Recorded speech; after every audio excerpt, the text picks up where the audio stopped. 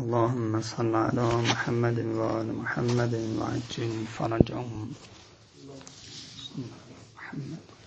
بسم الله الرحمن الرحیم. آیه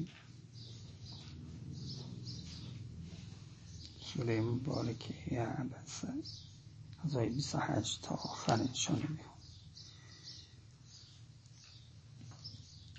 بسم الله الرحمن الرحیم. و عنبا و قضبا و زیتونا و نخلا و حدائق غلبا و فواکهة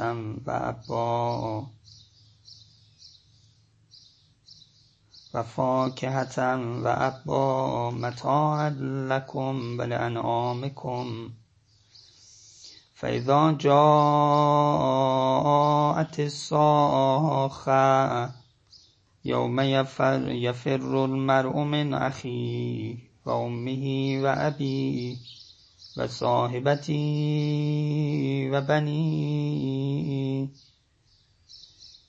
لكل امرئ منهم يومئذ شأن يغنيه. وجوه يومئذ مسفرة ضاحكة مستبشرة و وجوه یومئذ علیها غبرة ترهقها قترة اولئک هم الکفرة الفجرة. او فرمود که باید انسان به طعامش نگاه کنه و بعد شروع کرد یه سری صحبت‌هایی را از هستی گفتن، طبیعت گفتن که میتونه ناظر به همین طعام باشه.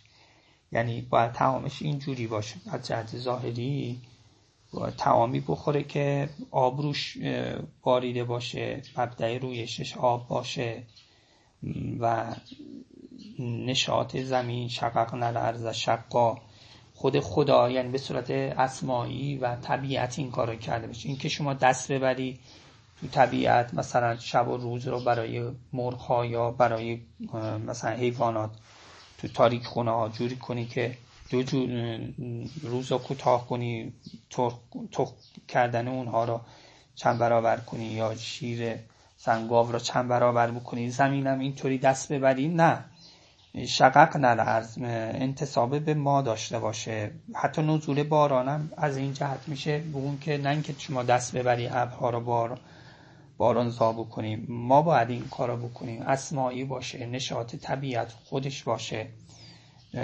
فلینظر الانسان الی طعامه، از این جهت میگیم قرآن ناظریت داره.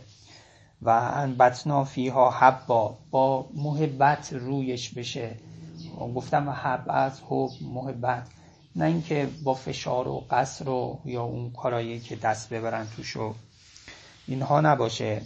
چون به هر حال توی این فضای گیاهی در بیاد، آدمی که میخوره و حالا غذا این شخص میشه، به یه تعبیری جسد شخص میشه، رو روحیاتش تاثیر میذاره، اثر داره. ولی اگه با جسارت، با جس، با خلاف طبیعت شما یه گیاهی را رویاندید، آب از ابر نازل کرد، فرو فرستادی و بعد خلاصه گاو و گوسفندی اینجوری درست کردی، یه آدمی اینطوری هم میشه، یعنی خلاف جهت آب راه میره. یکی از شخصای ادیب و نویسنده زمانی که نیوتن بودی که این نور رو منشور انداخت، بعد این گفت که این نیوتن داره نور رو شکنجه میده، میندازدش بعد.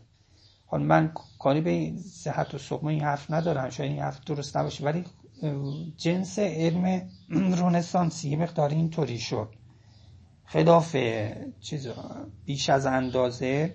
درسته قرآن هم میگه که سوار بعد دوش زمین بشین، فمشو فی مناکبها. به هر حال زمین و طبیعتی نارامیایی داره، ممکنه راه نده، باید با قدرت سوارش بشین. ولی یه حال بیش از اندازه هم این کارایی که گاهی میکنن جسری، اینا شاید اثرات روحیه آدم ها میگذاره دیگه، طبیعت آدم ها، حرف زدن ها، فرهنگ ها، تمدن ها. ما بگیم قرآن از این جهت به بشر آخر زمان میفرماد باید نگاه کنی آخه چی میخوری، چجوری شیر گاو و گوسفندی چی رو داری میخوری و غذاش چیه و غذایی که یه سری خون و چیزای مختلف آلوده چرخ میکنند و به خورده مثلا حیوانات میدن، بعد شیرش و گوشتش رو شما میخوری چی میشه. فلینظر الانسان الی طعامه، باید چه جوری باشه؟ اینجوری باشه که از سب آب رویش کنه، از شق ارض و حب و حب و محبت و همون زوج بهیج گونه که خدا میفرماد ما هستی رو خلق کردیم، خصوصا گیاها رو میفرماد زوج بهیج هستن، اونجوری نه تو آزمایشگاه و پرورش‌های زیر مثلا بفرمایید که گلخونه های پلاستیکی و اینطوری. حالا اینطوریه، یه چنده هست اینطوری شده، اگه با همیشه تا چند قرن دیگه بگذره واقعا چی میشه. و باز نگاه کن به غذات که باید اینطوری باشه، توش حب باشه، عنب باشه، قزبا باشه، زیتون باشه، نخل باشه، حدائق قلبا باشه، فاکهة و ابا باشه، اینجوری غذا بخوری. خود انگور سرکه و مریض داره که چه آثاری داره. قزبا هم به معنای سبزیجات هم به معنای علفایی که برای حیوانات و گوسفندان استفاده میشه، یعنی در لغت هست. توی یک روایتی هست که امام صادق علیه السلام فرمودن که سر سفره مولا امیرالمومنین همش سبزی بود. بعد میگه میدونی چرا؟ میگن چون قلب مؤمن سبزه. اما علمت ان امیرالمومنین علیه السلام لم یؤت بطبق الا و علیه بقل، هیچ طبقی از غذا برام مولا نیوردن مگر اینکه توش سبزی بود. گفتم ولی معلوم برای چی؟ گفتن لأن قلوب المؤمنین خضر فهی تهن الی شکلها، سبزه و تمایل به سبزی داره.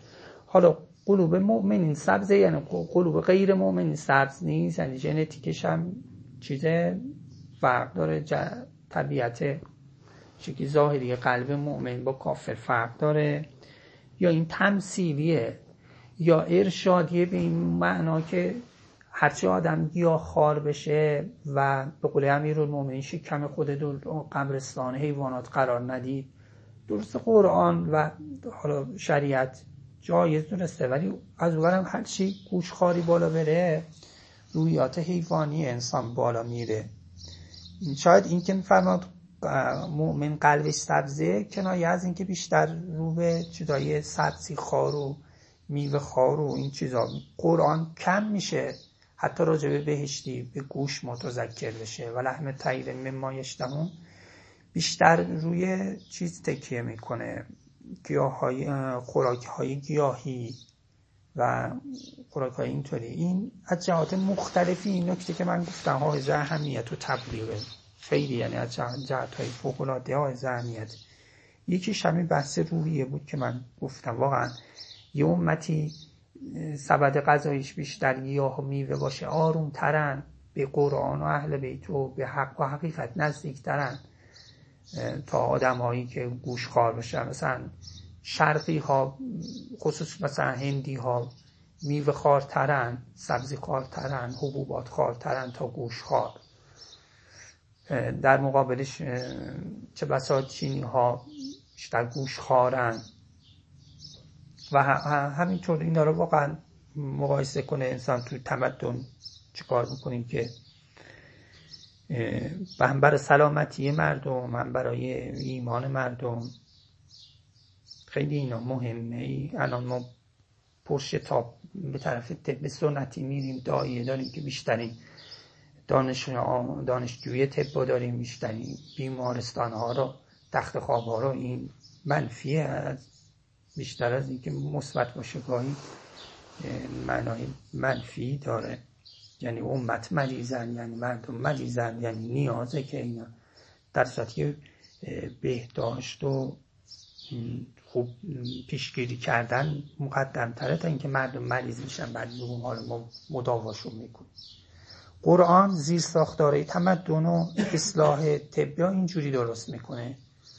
از همون اول بارونش خوب باشه، مشرب‌های گیاها، مردم گیاه خوار بشن، مردم این گیاهای استراتژیک رو مصرف کنن و بعد دیگه مشکلات اونجوری متاع لکم و لانعامکم. حتی قرآن تمرکز میکنه که خوردن گیاهای حیوانات هم از همینا باشه که بارون میاد و اینجوریه. مصنوعات بدیم به مثلا گوسفند و بوی که این گوسفند ما شیرشو میخوریم اونم نه، باید انعامم خورد و خوراکش چون به مصرف شما میرسه باید توجه بشه. حالا چون اینجا قصبا آورده و قصبا سبزیجاته، من بعضی سبزیجات ها اجمالا تو روایت اومده اشاره میکنم. مثلا کرفس روایت داره که بقلة الانبیا یذکر ان طعام خضر و الیاس الکرفس و الکمع. کرفس چی بوده؟ سبزی انبیا بوده، طعام حضرت خضر و الیاس.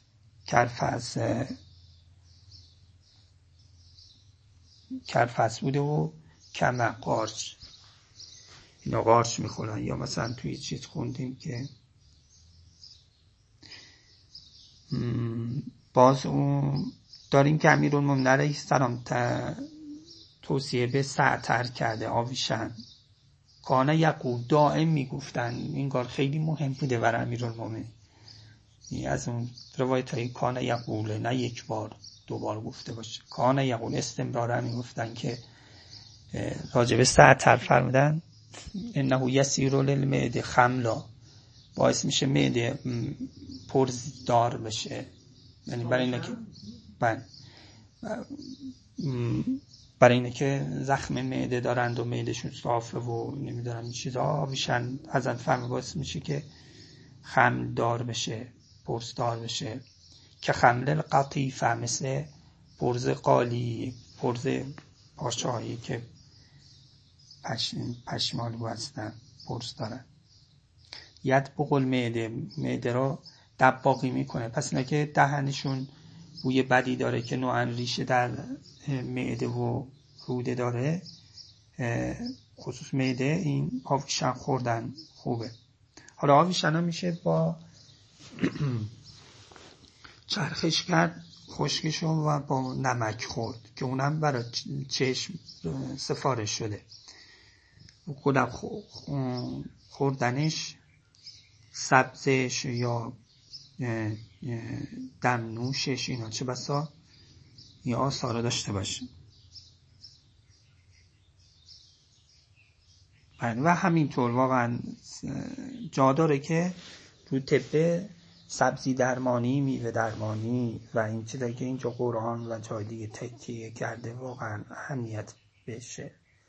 چقدر خوبه شهرداری ایامی که روز درختکاریه، مثلا درختای اینطوری به مردم میده، چون مجانی انگار درخت میده روزای چیز که مردم بکارن. مثلا درخت زیتون یه مدتی، یا بنا به استراتژی که خاک و آب شهرهای مختلف مثلا درختای مناسبش هدیه بده. مثلا فرضاً مثلا اگه اصفهان زیتون میده، شروع کنه چند سال به مردم بده زیتون. مردم تو خونشون میکارن، هم زیتون خودشون تامین میشه، زیتون اطرافیان.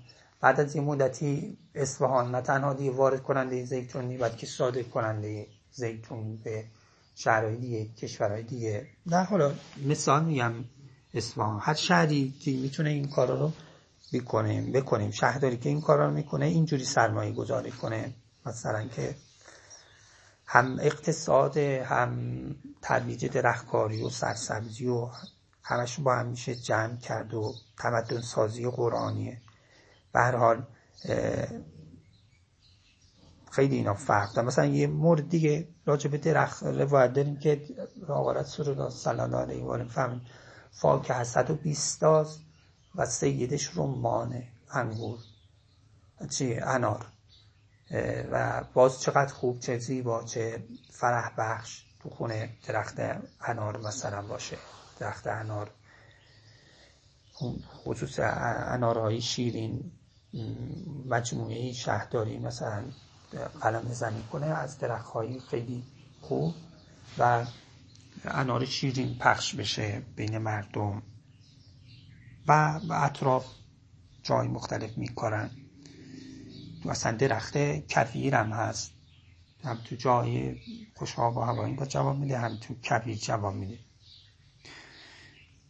سید فاکهه هست، خیلی مهمه، خیلی باش میشه از جهت اقتصادی هم چیز داره. این توجه به سبد غذایی مردم آخر زمانه. واقعا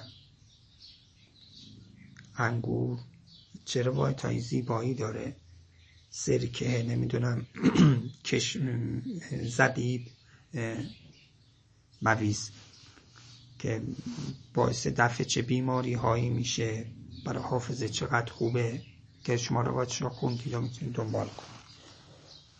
گاهی روایات اونا رو توضیح میده برای اینکه مردم رو تشویق کنه به خوردن انگور یا زبیب. قرآن یه پله جلوتر ذهن تمدن سازی را جلب به این موضوع میکنه. قرآن نمیگه مثلا کشمش این خاصیت ها داره، قرآن رو درخت انگور تکیه میکنه و هی انگور میکنه، میگه بهش انگور هست، تو ما به شما انگور دادیم. مثلا دارم میگم این باعث میشه که تمدن اسلامی متوجه درخت انگور بشه، بکارن، بگن، بخورن و جلوه خاکی قرآن که روایاته اونا رو، فرشی قرآن که روایاته اونا رو توضیح داده که این آثار داره. خیلی مهمه. اون یه چیزی عنوان داره در قرآن فوق العاده مهمه. واقعا روی این چیزا باید کار کرد، هم برای خودمون، خانواده، اجتماع. نخل ماشاءالله باشی که چه آثاری روحی روانی داره. خود نخل و خرما فقط موضوعیت نداره که شما بگویید مثلا اصفهان خرماش نخلش نمیرسه، انقدر خرما پزون نداره، ماه خرما پزون و دیگه ضرورتی نداره ما نخل بکنیم. نه، خصوص نخل موضوعیت داره، لذا تمر نگفت قرآن، نخل گفت. و پس خود نخل چون که در روایات داریم اونس میاره، اصلا اکرموا عمتکم النخله، اکرام کنین عمه خودتون نخل را. همین تعبیر راجبه انم هم اومده، اکرموا عمتکم انم، چون این دوتا را آدم آورده از بهش باش مانوس بوده. اینا خصوص نخل داره باید داریم اونس میاره، خونه ای تو خونه ای باشه، هی میخوام بمونن تو خونه، نمیخوام. دیدیم بعضی خونه وحشت داره، هی میخوام برن بیرون، مثل الان آدم ها هی میخوام برن، خانم ها الان خصوص میخوام برن از خونه بیرون. وجود این چیزا باعث میشه تو خونه بمونن که از فتنه‌های آخر زمان حفظ بشن. نگاه اون چقدر به هم ربط داره. میگه نخل که نخل و اونس میاره که تو خونه بمونیم، که تو بیرون نریم که از فتنه‌های آخر زمان محفوظ بمونیم. چون حلس البیوت فرمودن باشیم، چقدر برای حلس البیوت گفتن. چیزش هم میگه، پیشنهاد خونه آرایی و درختکاری و چیزاش هم میگه، برای اینکه اهل فتنه نباشی و آروم باشی، تو فتنه ها شرکت نکنی. گیاهخواریش هم تشویق میکنه اینطوری، برای اینکه احسن باشی. زیتون و نمیدونم انجیر را خصوصا توجه میده که بعدش میگه که ما انسان را در احسن تقویم آفریدیم. حدائق قل با اون باغستان های تو در تو را میگن. این ناظره به یک صحنه آرایی قشنگ. حالا کسی داشته باشه حدائق قل با تو خونهش، تو مزرعهش درست کنه، یا مثلا شهردار اون عقلا اون چیز اجتماعی باید مثلا پارک های اینجوری درست کنن. این خودش مطلبیه. یه دفعه من با یه بنده خدایی تو کوهستان بودم، بعد بهش گفتم واقعا تو محیطای کوهستانی کمتر گناه میشه یا اصلا گناه نمیشه تا مثلا محیطای لب دریا. محیط پارک جنگل، پارک مثلا شهری، اینا بیشتر فضای گناه هست. یه وجهش اینه که آدم قافیه را میبازه کوه، همین که کوه رو میبینه و یا من عظمته فی الجبال، کسی که عظمتش در جباله. همچنین حدائق قلبا، اینا گفتم مقدمه این معنا،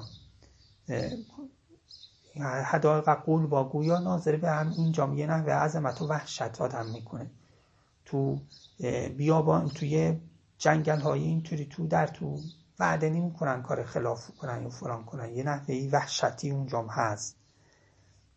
ولی تو پارک های مثلا شهری اونطوری اون جنبه چیزی رو نداره.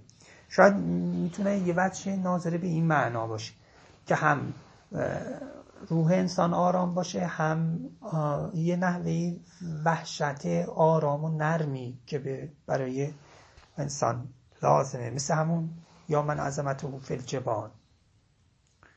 آدمایی که تو کوهستان هستن هم نوعا سر و سنگین ترن،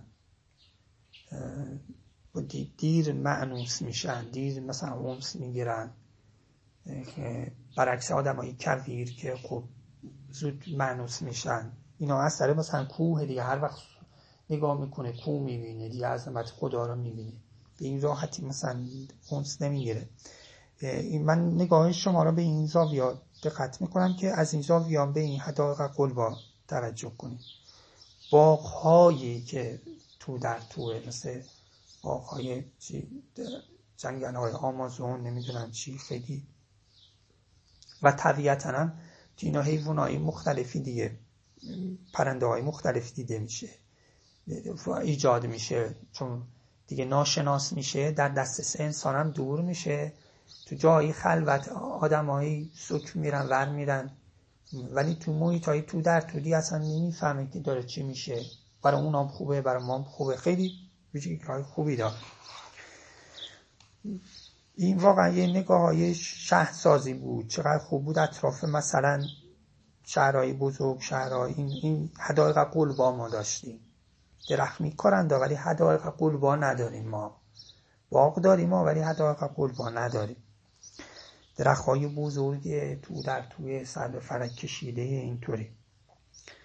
ممکنه کسی بگه اینا در مقابل زیتون و نخل و عنب و این چیزا، این ناظره به مثلا مثل سرو و کاج و اونایی که باعث تراوت هوا و نمیدونم صافی آب و هوا میشه و این ویژگی‌های روحی که من گفتم. حدائق که گفتی یعنی از هر نوع دیگه، میوه غیر میوه همش رو شامل میشه. اگر چه کسی ممکنه بگه یعنی همین زیتون و نخل و عنب و اینها رو ورداریم حدائق کنیم، این از اینها حدائق بسازیم، ولی هر دوش چیه. البته این که مثلا فرض بر مثال عنب و قضبه آورده، اگر این آیات چیزش درست باشه و این آیات واقعا اینجوری باشه که نازل شده، چه بسا ما میتونیم ازش بفهمیم که انگور خوبه با قضب باشه، با یعنی سبزی باشه و مثلا علف‌های حیوانی، مثلا یونجه که برای حیوانات کنن، یه اونجایی که یونجه میکارن مثلا عنب هم اطرافش یا وسطش بکارن، جواب میده. ریشه هاش از جهت تقویت کردن هم خاک هم تقویت میکنه. مثلا زیتون رو با نخل بکارن مثلا اینطوری و همینطور. البته جای دیگه قرآن نخل رو با عنب تو ذهنم هست که آورده مثلا اینطوری. حدائق که میگه نه، ناظر به شؤون مختلفه دیگه این جمع شدنه یا اصلا صرف با هم بودن. آقای شمس، آیا ممکنه که شما مثلا یه میوه را یک جا تنها بگذاری، بعد خود میوه را میگم مثلا یه سیب، با اینکه یه میوه را توی صندوق سیب بگذاریم، فکر کنید مدت ماندگاری کدومش بیشتره که فاسد نشه و با تراوت بمونه؟ به نظر میاد وقتی میوه ها با هم هستن بیشتر سر زنده میمونن و فلان. همین معنا نسبت به درخت ها با هم باشن، حتی از نوع‌های مختلف، باغستان‌های اینطوری درست بشه، گویا یک تو خودش، حالا تو ریشه هاش، تو فضاش یه نکاه اسمایی هست برای اون پرندا و جانورانی که اونجا نیاز دارن، یه نکاه اسمایی میشه. مثلا شما یک باقی درست کنید که فقط مثلا یه حیوان میتونه بهره ببره، خب فقط همون حیوان میاد، ولی این حیوان غذای یه حیوان دیگه است، خب و اون حیوان هم غذای یه حیوان دیگه است. اگه این تو جنگل باشه اینا هم دیگر رو پوشش میدن. از این جهت خیلی مثل پایتخت، مثل ترمینال های بزرگ باربری، همه چی توش هست، همه چی حدائق قلبا از این زاویه حائز اهمیت. اینا حالا بچه تمثیلیش هم نگاه کنید، برگرد ذهنهای شما به این معانای تمثیلی اینها، آدم هایی که مصداق اینها تمثیلن هستن. بعضی حدائق قلبا هستن آدم ها، مشرب ها، بعضی زیتون هستن، بعضی زیتون و نخلا هستن، همینطور و شورانگیز و معانی خیلی زیبایی از این جهت در میاد. اب به معنای چیزه، همون چراگاهه.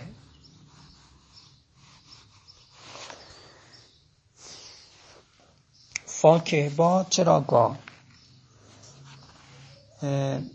خیلی حالا از جهت باز طبیعی نگاه کنین که درختانی نیاز به کوده حیوانی دارن. خب اگر شما یه باغ میوه‌ای درست بکنی که نیاز به کوده حیوانی داره، بعد زیرش عبا باشه، یعنی یونجه‌ای نمیدونم علفزاری که اون حیونا رو بیاری به چرونی چراگاه بشه، دو تیر رو یه تیر رو دو نشون میشه، خیلی از این جهت خوب میشه.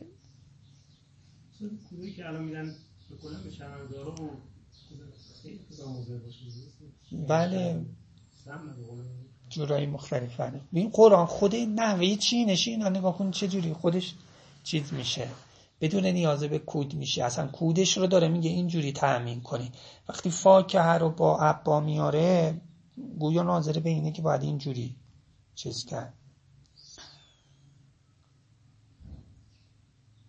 یا حالا اگر همچی باقی هم شما درست نکنی، توی منطقه باید هم چراگاه باشه هم فاکهه باغستان باشه.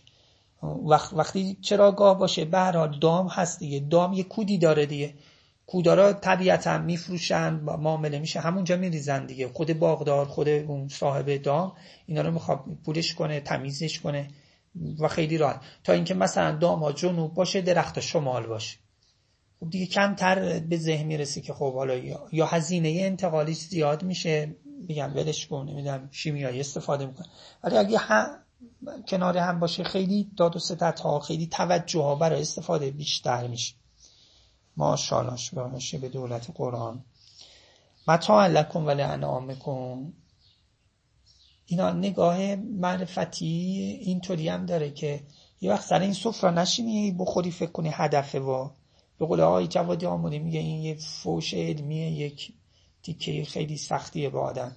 میگه یه مقدارش خودت بخور، یه مقدارش هم به حیوانات بده، یعنی فکر نکنی این هدف و غایته. و متاع لکم و لانعامکم. واقعا میگه مثل اینه که بعضی شوخی میکنم میگه اگه نخوری میرزیم ور گاوا. قرآن از این بالا تر گفته، میگه اگه نخوری مثلا گاوا میخورن، نه از همون اول میگه یختش خودت بخور، یختش هم گاوا بخورن. درسته؟ یختش خودت بخور، یختش هم گوسفندا بخورن. خیلی تندتر از اون شوخی عرفیه. از این جهت که البته فوش هم نیست، حقیقت هم هست، تربیته که هدف نیست. گفت اگه کسی غذا رو با نیت قوت جسد بخوره حافظش زیاد میشه. اگر تو این فضا آدم غذا بخوره متاع لکم و لانعامکم.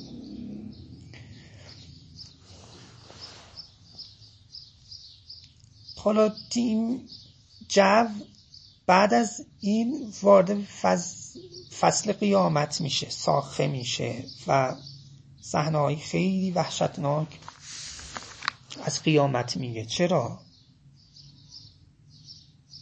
چه تناسبی هست بین این توجه به طبیعت و غذا و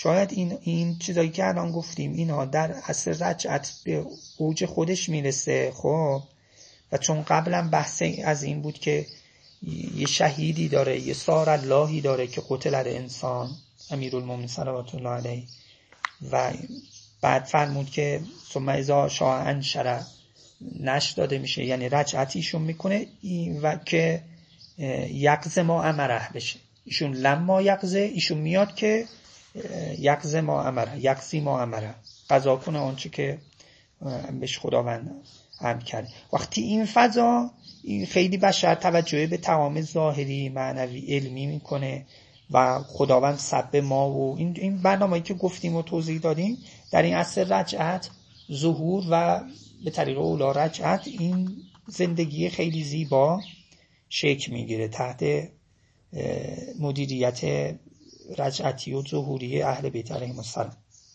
بعد از این دوره متاع لکم و لانعامکم یه دوره مختصری هم دوباره چیز میشه، روایت داریم انگار تو بعدی ظهورم تازه هرج و مرج میشه، انگار میگیره ول میکنه، حتی تو رجعت هم چیز میشه، گاهی کش و قوس‌هایی بین جبهه های حق و باطل هست. این چنین نیست که با اومدن حضرت دیگه جبهه حق غالب بشه بر همه اعصار. بعد از شهادت حضرت انگار دوره هرج و مرجی هست. تو روایت اومده تصریح میکنه نه 40 روز چقدر یه هرج و مرج میشه. بدترین نموده چیز هرج و مرج دیگه، بدتر از حکومت ظالمه و طاغوته. هرج و مرج از همه اینو بدتره. تو روایت اینطوری گاهی موقع اشاره میکنن و واقعیت خارجش هم همینه. خب حالا متاع لکم من گفتم چند تا معنی کردم. یه معنیش هم این که ناظره به دولت گرفتن طاغوتی ها در رجعت و این هاست، علل خصوص دوره آخری که پشت بندش قیامت برپا میشه. چون روایت داریم که قبلش امام یه هفته چقدر قبل از برپایی قیامت از دنیا میرن، امامی که هستن، و قیامت بر شرار خلق برپا میشه. یعنی مؤمنین خوبم از دار دنیا میرن، هر کی خیری درش هست خدا قبض روحش میکنه، نمیذاره قیامت روش برپا شه. قیامت بر شرار خلق برپا میشه. اذا جاعت ساخت را از این جهت با این متاع لکم اینجوری مثلا تناسب بدیم. البته معنی دیگه هم میتونه باشه که اصلا بعد از رجعت به هر حال به طور کلی عصر ساخه و قیامت. ساخه در لغت به چه معناست؟ صدایی که گوش کر کنه، صدایی که ضربه‌ای که استخوان بر استخوان میخوره، خود ساخه به این معناست.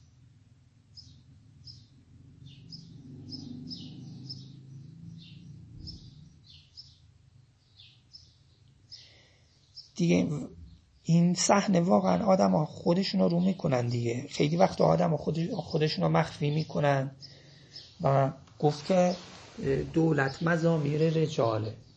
وقتی آدم ریاست پیدا میکنه معلوم میشه حقیقتش چیه.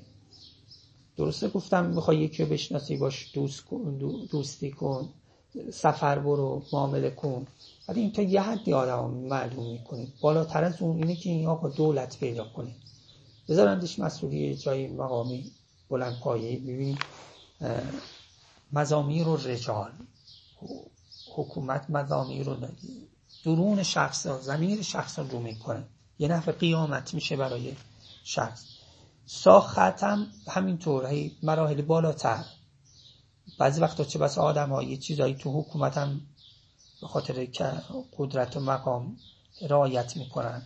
قیامت ساخه اون فریادی که میاد اون آدم ها رو میکنه که چی هستن، مثل ضربه‌ای که به استخوان میخوره و درون آدم ها رو میکنه. خاصیت ساخه اینه که فرد از برادرش فرار میکنه، از مادرش، از پدرش، از صاحبش، از همسرش و فرزندانش، و هر کسی در یه شأنی هست که یقنی. و بعد فرمود که به طور کلی این صحنه وحشتناک آدم دو گروه هستن، یا ضاحکه مستبشره هستن یا علیها قبره هستن، یا دوره بعد از دوره فرار اینطوری شکل گیری میشن. دو معنی کردن، یکی در همون دوره فرار این دو قسمتن، یا اینکه نه عصر فرار یه عصر و تجلی فرار چی بهش تعبیر میگم، موقف فراری یه موقفه و موقف ضاحکه مستبشره و قبره و قطره یه دوره دیگه است. خب ولی ساخت چی میشه که آدم ها اینجوری از هم فرار میکنن؟ ساخت هم بیشتر ناظره به سمع دیگه،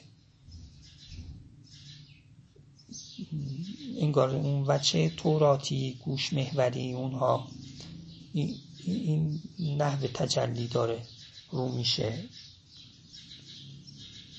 گاهی وقتا خدا در وصف قیامت میگه مثلا یا روزی که مثل پنبه حلاجی شده میشه، این روزی که مثل فراش مبسوس، مثلا پروانه هایی که پخش میشن، جنبه تصویری داره.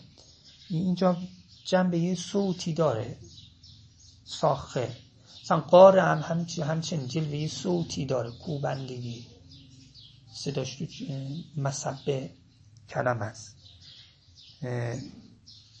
حالا صوت را میتونیم منطبق بر عصر توراتی فقهایی مرحله شأن فقهی بدونیم. یعنی اینکه من گفتم دوره ها گاهی دوره های توراتی، گاهی انجیلی، گاهی مثلا مقطعاتیه، این نه به این معناست حالا که مثلا مقطعاتیه ما دیگه تورات رو کنار بذاریم و نه، ما مأموره به تورات قرآن هم هستیم، توال قرآن هم هستیم، ولی مدیریتیش باید مقطعاتی باشه. منظور اینه حالا که قیامته این شأن ساخه‌ای قارئیه، یعنی بچه گوشیش رو میشه و حساب کتاب میشه، بچه فقهایی، بچه توراتی اینطوری. و لذا احکامی و آداب بعدش مطرح شده، رابطه بین انسان و برادرش، رابطه انسان و مادرش، اینا در تورات خیلی توجه شده، رابطه انسان و همسرش، فرزندش، به کل امرئ یومئذ شأن یغنی. در این عصر خب اینا لحاظ نشده، خصوص آخر الزمان اینا رعایت نمیشه. سایه این معنا افتاده عصر آخر الزمان. الان حتی الان آدم ها غریبه پسندن، برعکس قبلا که طایفه‌ای پسند و اقوام پسند بودن. حالا حتی اگه میبینه یه جایی خویش و قومی هم داره فرار میکنه، دوست نداره مثلا ببینه آشناش اونجا باشه. این سایه از یوم یفر المرء من اخیه و امه و بنی و صاحبتی و بنی، و تازه هرچند نزدیک میشیم به این دوره آخر زمان اینجوری بیشتر میشه. تو روایت اینها یه تطبیقی شده عجیب غریب. حالا من روایتشو میگم شما توضیحشو بدید. یفر المرء من اخیه رو تطبیق به کسی که از برادرش فرار میکنه، مثل که از موسیٰ که از هارون فرار میکنه، نه هابیل که از قابیل فرار میکنه، موسیٰ از مادرش فرار میکنه، ابراهیم از پدرش فرار میکنه، لوط از همسرش فرار میکنه و نوح از فرزندش کنعان فرار میکنه. تعجب این روایت اینه که خب باید بالعکس بگی آقای شمس، باید بگی که کنعان از نوح فرار میکنه، باید بگی که اون همسر لوط از لوط فرار میکنه چون لوط از همسرش فرار میکنه، باید بگی که قابیل که قاتله از هابیل فرار میکنه، چرا میگی هابیل از قابیل فرار میکنه؟ چون مروءت را امام تطبیق به اون ولی خدا کرده و دقت کنید، ولی باز میگه که یا ما یفر المرء من اخیه، امام تطبیق قابیل یفر من اشتباه گفتم، قابیل یفر من حابیل و الذی یفر من امه. البته اینجا موسی میگه و الذی یفر من ابی ابراهیم. بله باز حرف من میاد، یعنی نسبت به اول گفته قابیل یفر من حابیل. بله ولی بقیه دیگه باز حرف من میاد. باید بگه که به هر حال اگر حالا این پدر ابراهیم حالا یا عموی ابراهیم هر که هست اوشون کافر بود، ایمان نیورد، که گفت اگه دستور نداری من لارجمن نکچی رجم میکنم که تو قرآن میگه، ایشون باید از ابراهیم فرار کنه، نه اینکه ابراهیم از ایشون فرار کنه، از آذر فرار کنه. چرا اینقدر حساس شده که انگار خوبا هم از فرار میکنن، چه برسه به بدا، که مبادا یا مثلا بهش بگه حالا بیا یه ریشی گروی بذار یه چیزی به من بده، نه اینکه حقی داره مثلا گردنش میترسه که چیزی کرده و نه میترسه یه چیزی ازش بکنه، چون جورای دیگه هم تو روایت اینطوری اومده. بهش میگه من خودم مثلا من گرفتارم که حالا تو هم اومدی. خیلی واقعا چیز وانفسایی میشه این که ابراهیم از آذر فرار میکنه دیگه، وحشتناک. تو روایت اومده هر پیغمبری میگه که وانفسی، من خودم پیامبر میفهم وا امتی. رسول الله صلی الله علیه و آله حرف دنبال امتیشه، اونا دنبال انبیای دیگه دنبال نفس خودشون هستن. تو فضای این آیاتو با توجه به این روایت این میشه لکل امرئ منهم یومئذ شأن یغنی. هر کسی در این روز شأنی داره که اونجا بی نیاز میکنه. الان هم اینطوریه و هر کسی تو مشرب خودش، تو ذهن خودش، توی خیالات خودش زندگی میکنه. اون روز خیلی پر رنگ میشه تو قیامت ها. مثلا چه بسا بقید دستیش لخت و عریانه اصلا متوجه نیست، که تو اون روایت گفت وا ویلا، مثلا قیامت عورات معاذالله محشور میشین، گفت مثلا مردم عورات محشور میشن پس عورت هم دیگه رو میبینن. امام گفت اینقدر هر کسی تو چیزی خودشه که اصلا حواسش نیست که بغل دستش مثلا عورتش چیه. خیلی وحشتناکه با خیلی آدم یه چیزی میگه یه چیزی میشه. گاهی یه وقتایی یه فتنه هایی میشه، یه ترسایی توش آدم میبینه آره بعضی اینجوری میشه، مثلا اصلا حواسش نیست بغل دستش کیه چیه، هیچ گونه اصلا متوجه نیست. خیلی چیزه که اصلا نمیفهم بغل دستش لخته عریانه عورتش پیدا، خودش عورتش مثلا چیزه. حالا سایه این معنی افتاده توی عصر آخر و زمان. ما داریم به عصر لکل یومئذ شأن یغنی داریم پیش میریم. واقعا هر کسی توی حال هوا و فکر و خیال خودشه، همه با هم هستند و بی هم هستند، شبیه قیامت.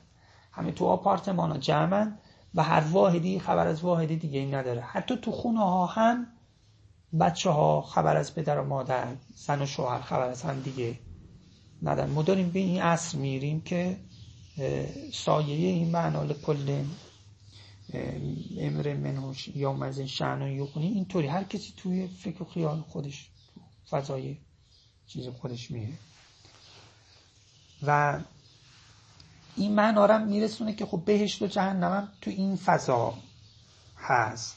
هر کسی تو کتاب نفس خودش بهشته و یا جهنمه. معاذالله. دو گروه را به صورت سینمایی چهره‌ای تبیین میکنه. اینجا دیگه یه حالت تصویری میشه، انجیل میشه. اونجا ساخته بود، حالا دیگه اینجا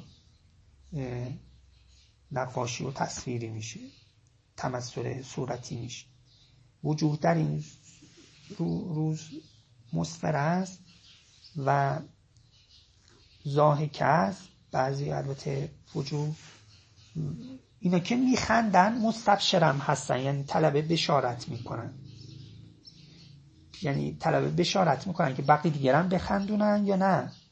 از ملائکه، از اولیای خدا میخوان که اونا رو شاد کنن. این مستبشرن باب استفعال دیگه. بشره شادی که تو بشره انسان میزنه بیرون، پوست انسان میزنه بیرون، بشارت میاد. باب استفعال مفید طلبه دیگه. خب اگه طلبی معنی کنی یعنی اونا طلبه بشارت میکنن، یعنی رجا دارن و از ملائکه، از اهل بیت انتظار دارن که به اونا وعده های خوب بدن، میگن ما شما رو شفاعت کردیم. اینجوری استفعال مفید تأکید و ازدیاد معناست.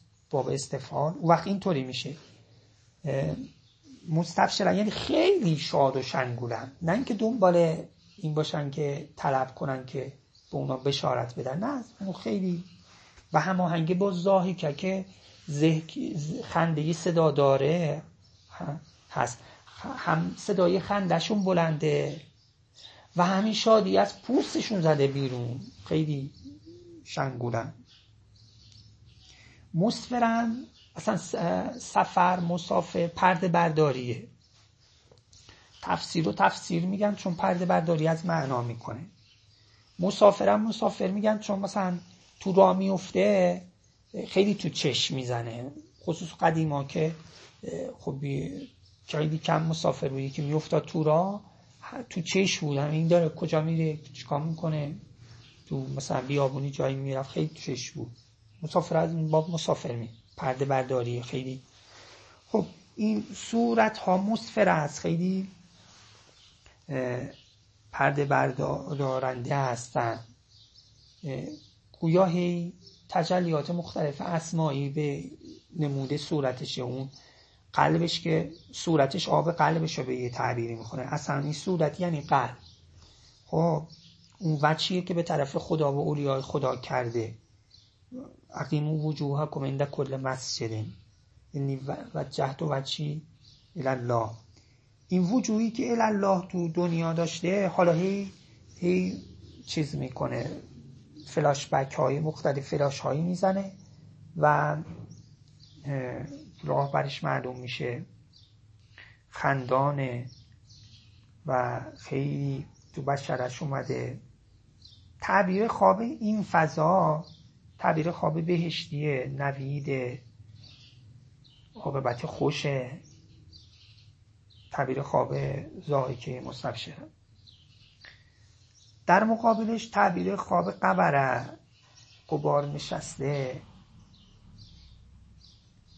قطره، تاریکی، سیاهی نشسته بر اینها. اینا در مقابل این تعبیر خوابش معنای جزای عمل دیدنه، گناهکاریه، عقوبت عمل رسیدنه، اوضاع خلاصه سخت شدنه، معاذالله. اینطوری اولئک هم الکفرة الفجرة. اصلا اونا رو توضیح نداد که اونا کیان. وجوه مستبشره ضاحکه مستبشره را نگفت کیا هستن، ولی قبره قطره را گفت که کیا هستن. کفره فجره هستن، کافرانه به ولایت، همونه که عبس و تولا نسبت به امیرالمومنین شیعیان امیرالمومنین ابوسن، تولیه به ولایت دارن، پشت کردن به ولایت و بعد از این کفر به ولایت فجور نسبت به ولایت شیعیان ولایت داشتن، گفتن اینا رافضی هستن، حقشون از بیت المال قصد کردن، شهادتشون رو قبول نکردن، کشتن اونها را، داعشی درست کردن. اینها قبره قطر است. ببینید چرا من اینا رو دارم درون گروهی تطبیق میکنن؟ چون این قیامت قرآن داره کتاب درون گروهیه، داره اوضاع شأن ما رو میگه. مثلا مسیحیه که نمیاد این کتاب بخونه، که نمیدونم یهودیه که نمیاد این کتاب، کافر نمیخونه، که داره شأن حال داستان امت ما رو داره میگه دیگه. پس یه دی مستبشره هستن که روایت هم داریم که شیعیانی اینجوری هستن، شیعیان اهل بیت اینجوری هستن قیامت. و اون عامله ناسبه اونایی هستن که کار کردن دا انا وقت مزد و بچ، ولی چون نسبت به ولایت کجدهنی کردن و شیعیانشون غبار نشسته هستن. یعنی ها شأنی دارن که چیزی ببینند ولی اصلا مغضوب علیهم ولضالین داخل اینا نیستن. اینا یه کسایی هستن که داخل امتن، اومدن یا حالا حجی عمره‌ای نمیدونم نمازی چیزی دارن، ولی به دلیل کفری فجره بودن اینا علیها قبره و ترهقها قطره هستن.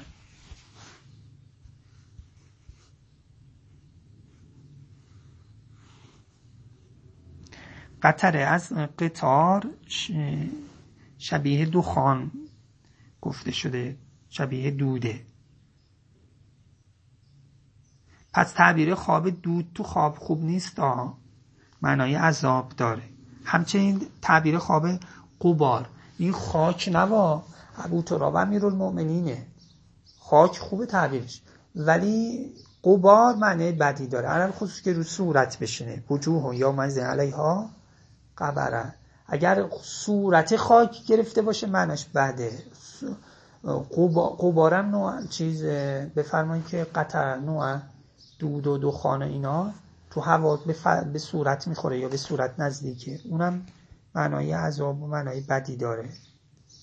چه بسا معنایی داره که از ولایت فاصله گرفته، در مقابله صورتهای خندان معنیش اینه که به ولایت نزدیکه، معنای تشیع داره.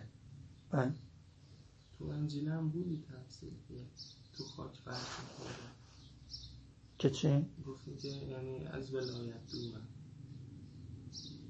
بعد البته باز اونجا من تاکید کردم که غیر از ابو تراب بودنه، درسته اونجا من بله. اول کفر اعتقادی، فجور عملیه، با یکیش نرم افزاریه یکیش سخت افزاری. قطره رو راغب گفته که تقلیل و نفقه، خرجی کم کردن خرجی میشه قطره، به ازای اسرافه، یه وقتی که زیاد خرج مونه کم همه که لم یقتروا و کان بین ذالک قواما.